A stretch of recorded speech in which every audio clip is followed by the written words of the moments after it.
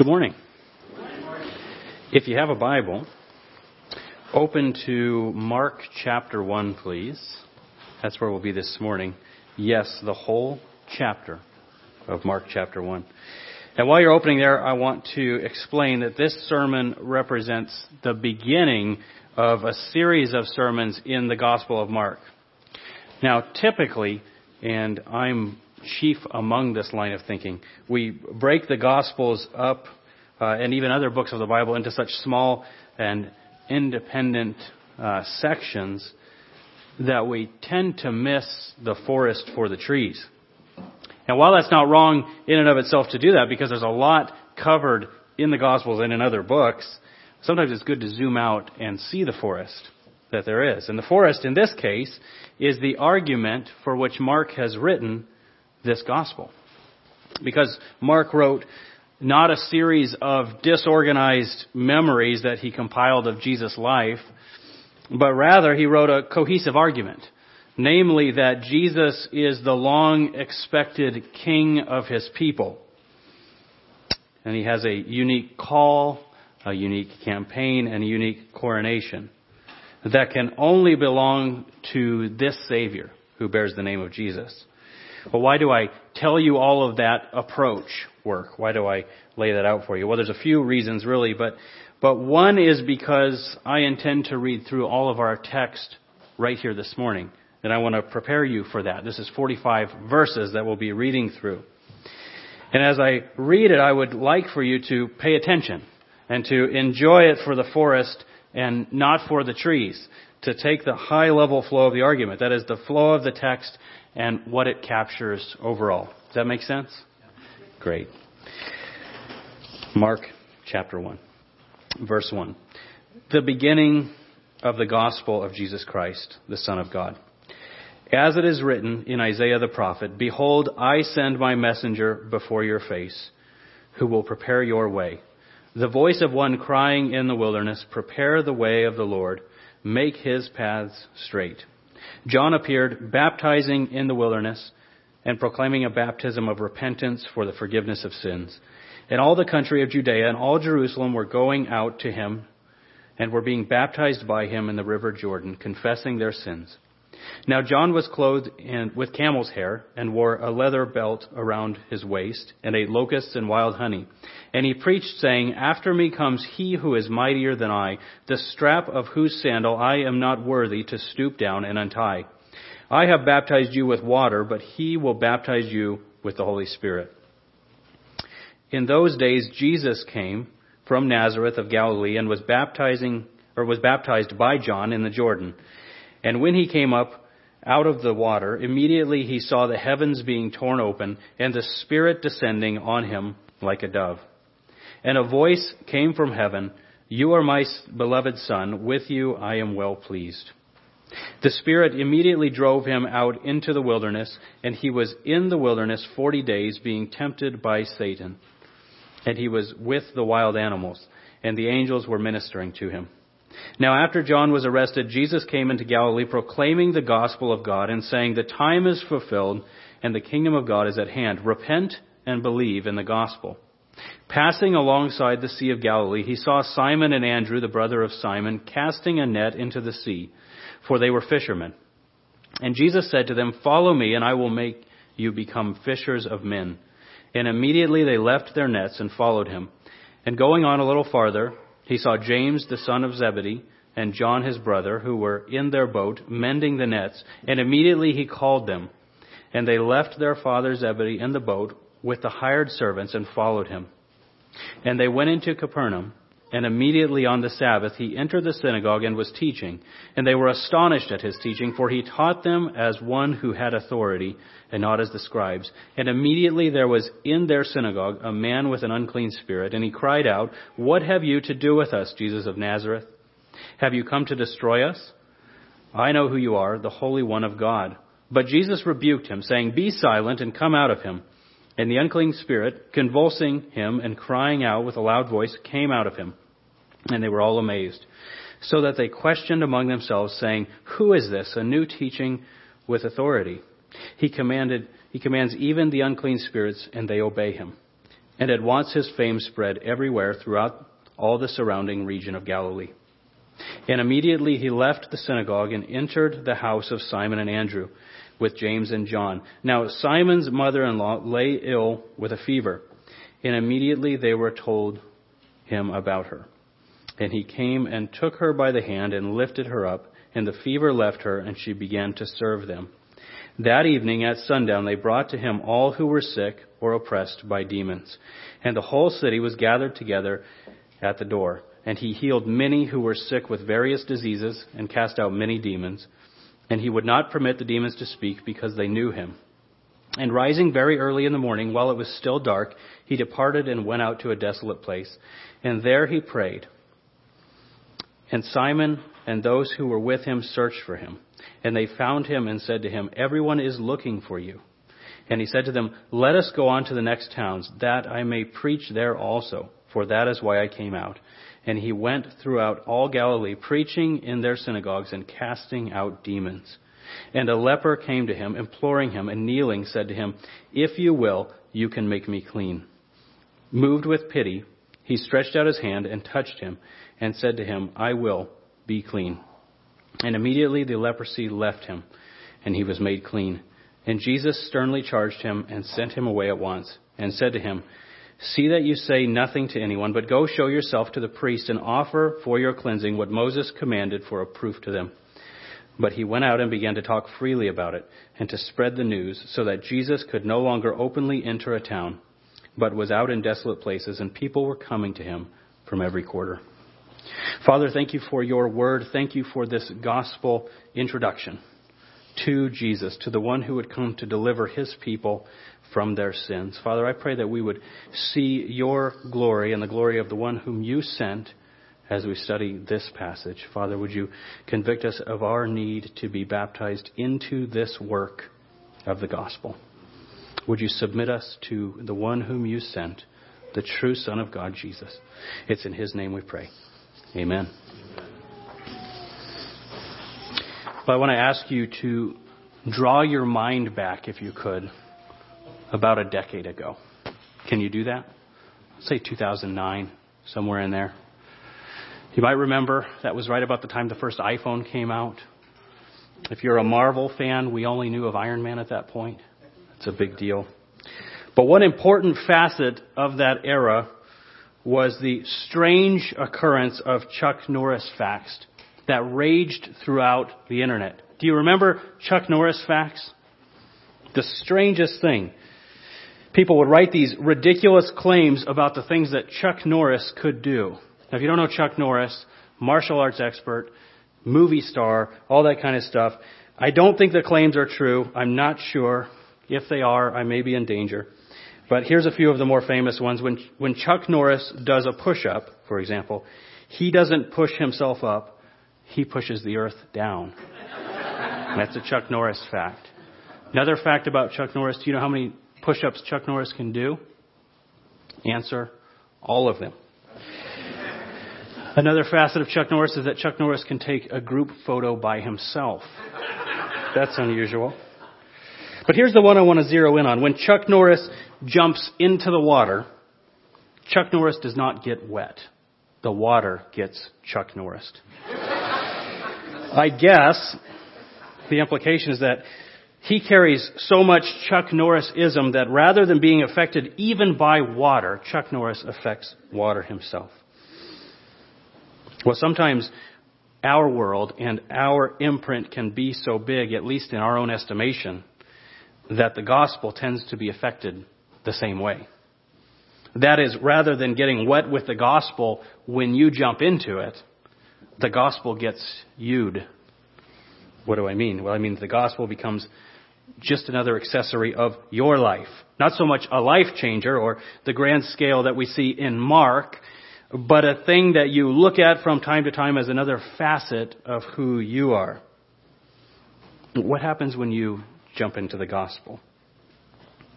You personally. Do you get changed by the gospel? Are you baptized into it? Does it alter your life and the ways that you think? Or does the gospel get changed by who you are? Is it baptized into your culture, destined to conform to your identity? More of an addition to your life than a game changer, leaving you only as really a Sunday morning gospel believer.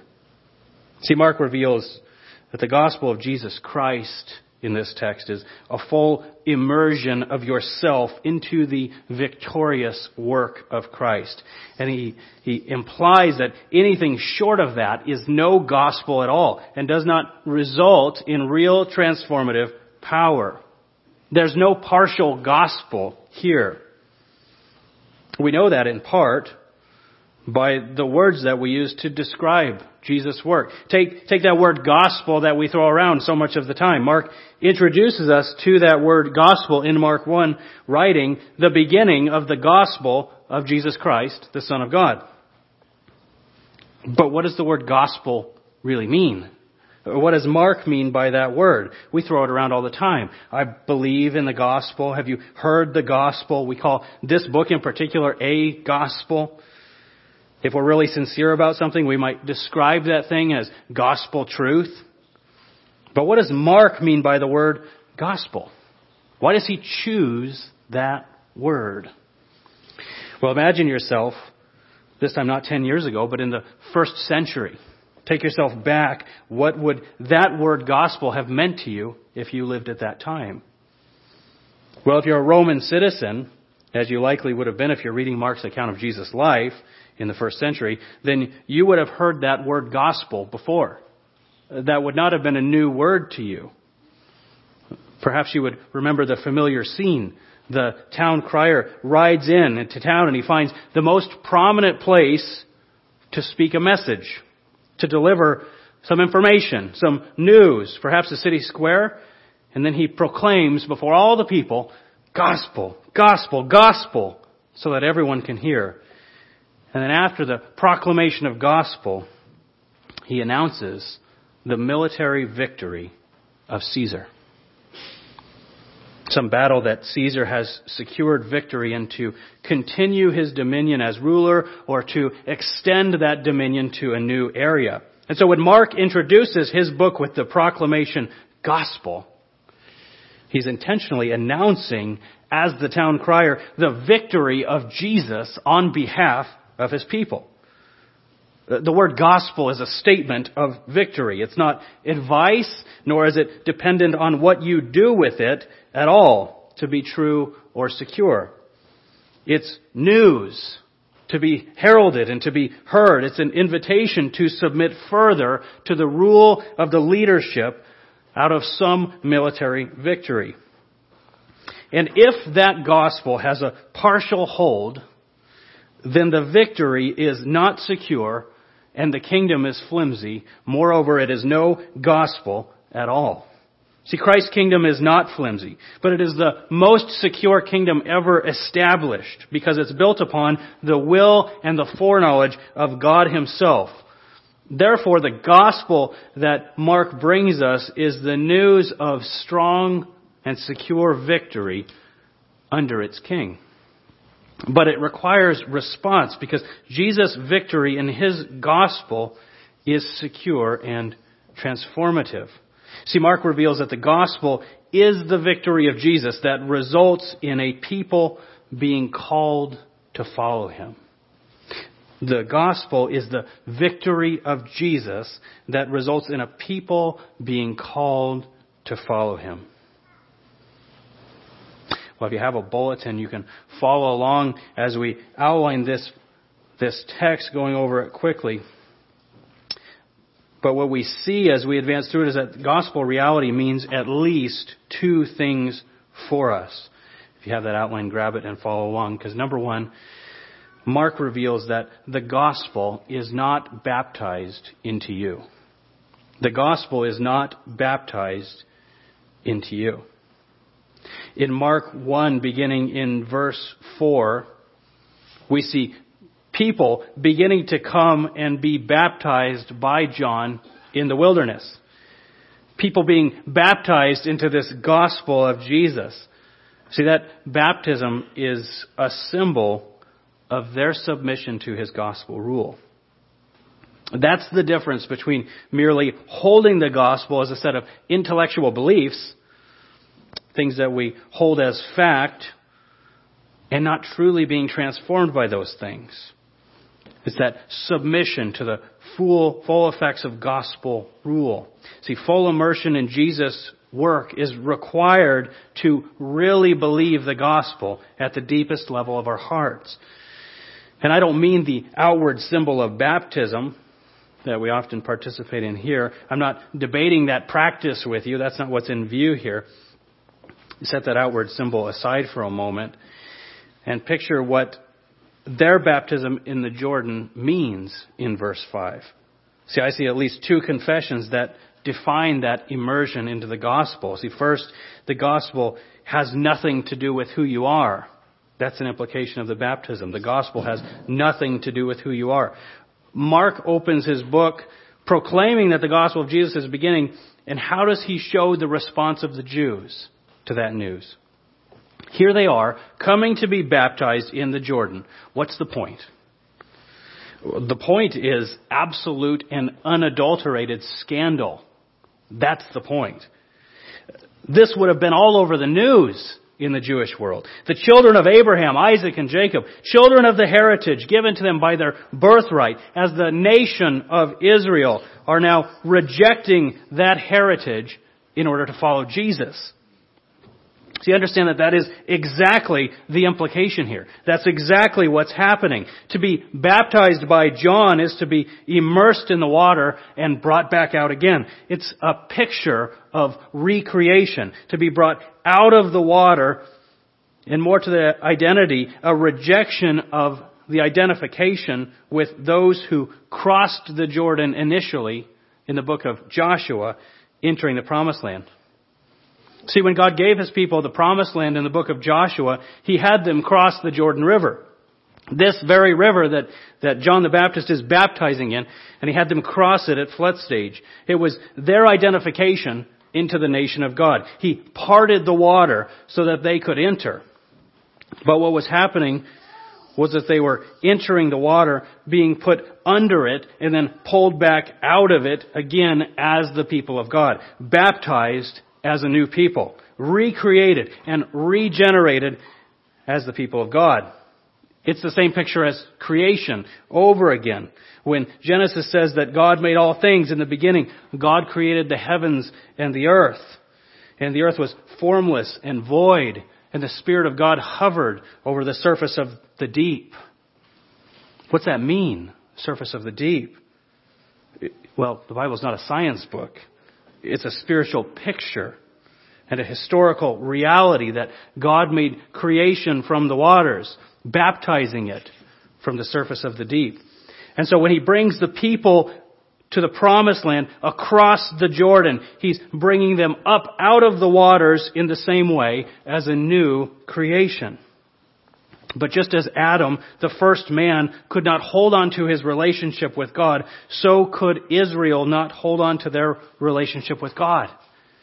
Their hearts turned away from Him in sin. And so John enters the scene in Mark chapter 1, calling them to be baptized, to be recreated out of their repentance and forgiveness of sins. These people must reject that identity as Jews, as the thing that makes them right with God, and they must turn to a new identity, one that's founded in Jesus, the one for whom John is preparing the way. Well, the Jews have always prided themselves on being the people of God by birth. Their father is Abraham. Therefore, they think they're right with God. And here some Jews come to be baptized, and they're renouncing that heritage as the thing that joins them with God. Think of the scandal of this ministry. Well, it's no wonder the Pharisees didn't like John. He was undermining their authority before God. But the gospel of Jesus is scandalous because it means that anyone who puts their faith in it must reject all other claims of righteousness and identification with God. See, any identity posturing that we do must be turned from in order to turn toward the gospel. And that's a really hard thing to do, isn't it? Because as a culture, as people, really, we have never been more individualistic and identity driven. Take this article title that I saw this week as an example. The title of the article was, "What It's Like to Hike the Appalachian Trail as a Transgender Woman." I read that title and I thought, what does that have to do with anything? What does that have to do with hiking? But we're so identity insane that we search for the identity that will give us some meaning, some shape for our life, something that we can build our world around. And it's not just those on the extremes, is it? We're all identity driven. It's at the core of our independence-mindedness as Americans. If you take my freedom, I don't know what I'll do. We can't conceive of a life that doesn't have this level of freedom. That's an identity that we tend to baptize the gospel into. Or work can easily become our identity. It's why it's hard to separate yourself from your work. See, someone says, "Tell me about yourself," and what's your first response? What do you go to? "I'm a fill in your job." That's not who you are. That's the identity you clothe yourself with. But you wouldn't know how to tell someone about yourself if you weren't using your job as the identity.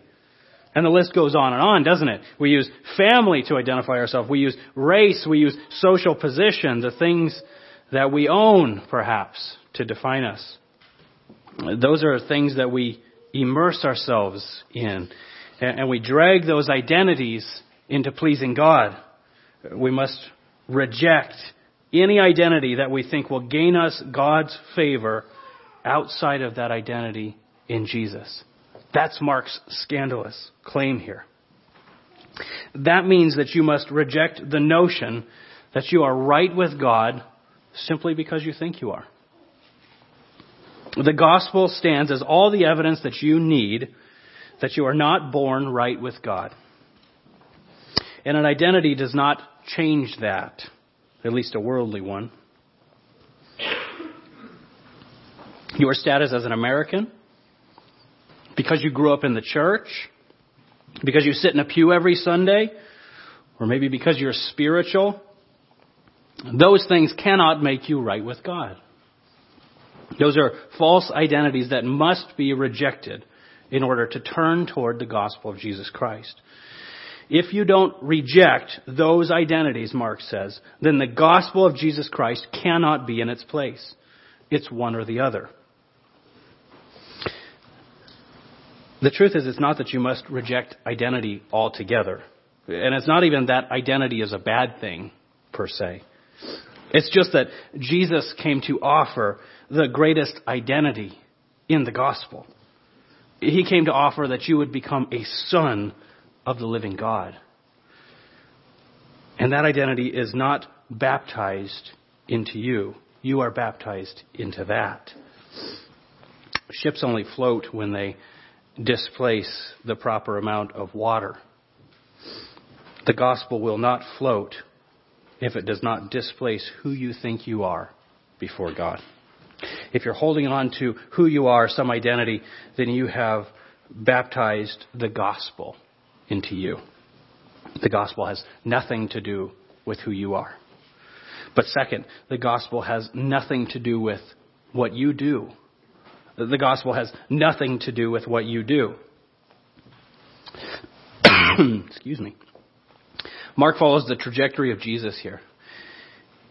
In Mark 1, he shows his baptism that identifies him as a true Son of God. And then he follows his obedience, you'll notice, as he's tempted in the wilderness. We see that in verse 12. And this progression marks the progression of Israel and their wandering over 40 years. But where Israel failed to obey God, to remain obedient before God, Jesus succeeds. And the inverse example of the people failing then shows us that the gospel is not built upon what you do, but upon what Jesus has done. Mark says we must reject any notion that the gospel is baptized into our works, or we lose the gospel on the whole. That's the implication. That's believing that somehow I earn God's favor. Now, sure, you probably wouldn't say it that way, that if I do this thing, I'll earn God's favor. He'll be pleased with me. But do you think that way? I do. Let me ask you a question and respond in your heart. How pleased is God with you right now? When God thinks of you, is He smiling at you? Or is He remembering that sin that you committed this morning? Is He thinking of all of the ways that you failed Him this week? That opportunity that you had that you did not share the gospel? Your answer to those questions determines whether or not the gospel has been baptized into your works. If you think that you have to do something in order to earn God's favor, at least at some level, then the gospel is missing its mark in your heart. Because the gospel is the free work of Jesus, substituted for your work. That implies that your attempts to please God by your work are no good. That's what the Bible tells us. No one can please God by their works. None are righteous. And God demands a perfect righteousness. And because you can't hit the mark, you're owed the penalty of disobedience, which is death. But Jesus came with His perfect identity as a Son of God, and He obeyed God's law perfectly. And then He died. He died the death that your sin and your disobedience owed, and He did it in your place. And He offered you life by faith if you believe in what He has done in your place. That's Jesus' work being put on in the place of yours. That's the free gift of God in the gospel. I got an email from a hotel chain recently. They promised me a free night at their hotel. It's good news. They were beckoning me to open the claim for that free night. And when I opened the email, it said that to get that free night, all I had to do was earn 3,000 points. Whatever that means. Wait a minute, do I get the free night or do I have to earn it? Those aren't the same thing. Is your gospel truly a free gift? Or is the gospel more about you earning through your works? Is it a free gift after you do this much?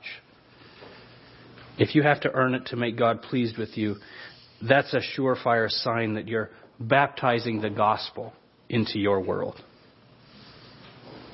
So how do I know if I'm baptizing the gospel into my works? Well, if you feel that you must obey all of God's commands perfectly as an earner, if you have to check yourself against some law constantly, it doesn't have to be God's law, by the way. It could be as simple as the laws of traffic, right? You pull up to a stoplight and you stop carefully on the line because you know that in that you'll be measured. And then you see someone in your rearview mirror and you know, they're not going to be able to stop in time. And they zip through that stoplight. And silently in your heart you judge that person. And you build a little bit of righteousness for yourself, saying, I'm not like them. I'm a good driver. You feel a little vindication in that moment, a little more righteous than that person. That's a sign that your gospel is baptized into your works. That you're trying to earn righteousness from somewhere else. Maybe it's a silly example, but do you ever judge others silently? Do you gossip aloud about others? That's a gospel of works displayed for you to see. Trying to make yourself feel a little bit better. Vindicating yourself before God. I'll tell you mine. And I've shared it with a few of you. And it probably seems silly, but it's true. I'm a worker. I try to earn God's favor. I'm a nitpicky about the way that I preach. I believe that I must word everything just so. And when I don't say things the way I want to say them, or things don't come out the way that I want them to, I'll beat myself up the rest of the day, the rest of the week. Actually, I can still remember stuff I've said from the pulpit years ago that I wish I hadn't said. Why do I do that? Why am I so critical? Well, intellectually, I know that God is the one who brings salvation, that He does the work of sanctification. But in my heart, I believe that I've got to earn it. That God won't smile at me unless I do something just right. That God will not be pleased with me in the mistakes or in anything less than perfection. Maybe you can't relate to that specifically, but maybe you're the nitpicker who keeps everyone sharp around them. In that way, you're an earner. You got to keep everyone punctual, keep everyone on time. You got to make appearances just right. Or maybe you're the peacemaker who keeps everyone at bay. That's a sign of earning. The gospel's been baptized into your works. Can't be any disagreements. Make sure everyone's together all the time. Those are constructs of works. They're attempts to make what you do the center of the gospel. And they baptize the gospel into your world. But the truth is that Jesus does require perfect obedience. That's true. But it's not your obedience that the gospel is baptized into, that you're immersed into. Rather, it's Jesus' obedience that's in view here. The obedience of Jesus in Mark proves that your obedience cannot be in view for the gospel to be successful. They simply cannot exist together. God cannot judge you on the basis of Jesus' perfect obedience and your obedience at the same time. If He did, He would not be a righteous God. And He is a righteous God. Jesus' obedience is what's in view. If it was about your obedience, then the gospel would be built upon two kings and not one. The gospel has nothing to do with what you do, but everything to do with who Jesus is and what He's done. So has the gospel been Chuck Norris? Has it been Jacob Hansen? Fill in your name. Is the gospel baptized into your world? Because the gospel shows us that you need to be baptized into the gospel. You are baptized into the gospel. That's such an important distinction. That you would be transformed by the gospel and not the other way around. If we believe that the gospel is what it claims to be, namely the victory of Jesus Christ over our ancient enemy, over all of sin and death, then being shifted or moved by that is definitely in order. Wouldn't you agree? But what does that look like? Well, the gospel has nothing to do with who you are or what you do. But Mark shows us that has everything to do with who you follow. Everything to do with who you follow. And the gospel is about following Jesus. Are you following? Consider, because of the gospel, Jesus is able and willing to call a people to Himself. In verse 16, just after Jesus is prophesied by John and shown to be the chosen one of God in baptism, after He successfully endures the temptation, showing Himself to be obedient before God in the wilderness, thus accomplishing what Israel and you and I failed to do, Jesus walks by the sea and calls for Himself disciples. A disciple is just a follower. It's one who will live in His kingdom as His subject. The gospel victory makes it possible for a people to be called to follow Jesus. Someone who will go with Jesus and be made like Him degree by degree. See, if you miss the first part, if the gospel is baptized into you, you cannot be a follower. If you baptize the gospel into yourself, you must be the leader, and you're not following Jesus.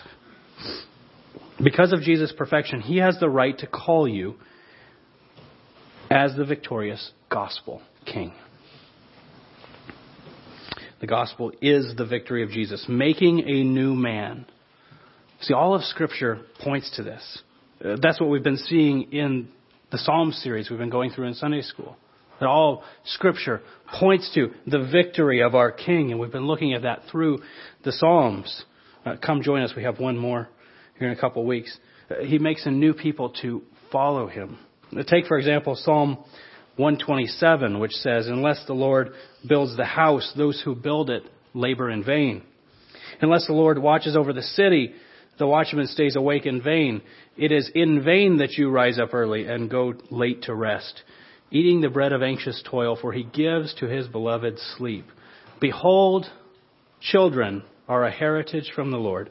The fruit of the womb, a reward. It seems like a strange pairing on the surface. And certainly it's been used to say that children are a blessing, and they are. But a deeper reality that this psalm is communicating to us is what's in view in the gospel. Is that the fulfillment of the mandate to fill the earth is accomplished in our King. That Jesus, because of his perfect obedience, he has toiled in our place. He has accomplished victory in his obedience and in his identity as the true Son of God. And he makes a heritage, children for God. Jesus fulfills the mandate to be fruitful and multiply. All of Scripture points to Jesus' role as the maker of a nation. And the gospel makes you who you need to be, one in the lineage and the heritage of Christ, called by him. Think of the implications of that fact, that the gospel makes you who you need to be by the call of Jesus. That means that you cannot be too sinful to be called by God. That means that there is no sin, no wickedness that the gospel cannot reach. And on the contrary, it means that there is no righteousness that is so great that you have no need of the gospel. Because there is one man who has accomplished all that is needed for the gospel to take root, and it is Jesus. All who are accepted by God are accepted by the work of Jesus. If you are a sinner this morning, and you are, Jesus' obedience is for you. And it calls you to be baptized into it.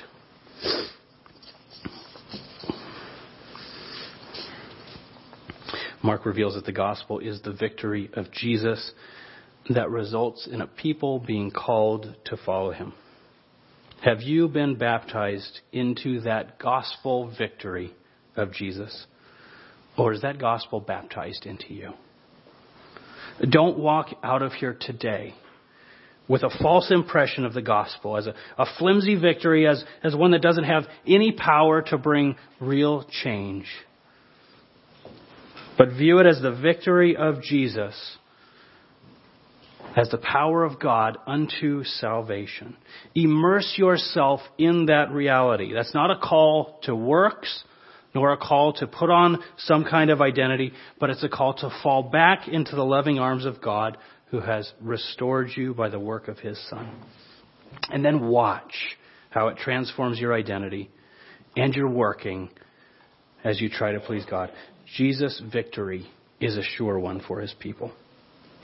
Mark concludes chapter 1, if you'll notice, starting in verse 40, by showing the mercy of Jesus before a leper. An unclean person who the culture is not to have contact with. They're not even to touch them because they are defiled. They are so broken that they cannot be among the people. Well, sin can cause us to feel that way. And sin can make us that way before God. We are unclean in our sin and shame. But the gospel cleanses us, and its king is a merciful one. Jesus touched the unclean leper. And rather than becoming unclean, the work of Jesus cleanses the leper. Cry out to Jesus this morning. Be immersed in his gospel and find him the merciful cleanser of the defiled. Father, thank you for your gospel. The gospel that is of your will, accomplished by the work of Jesus, and then given to us through the application of your Spirit.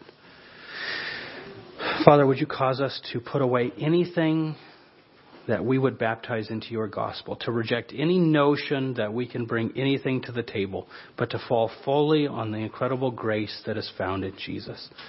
Let that be our hope and our direction this morning. In Jesus' name, amen.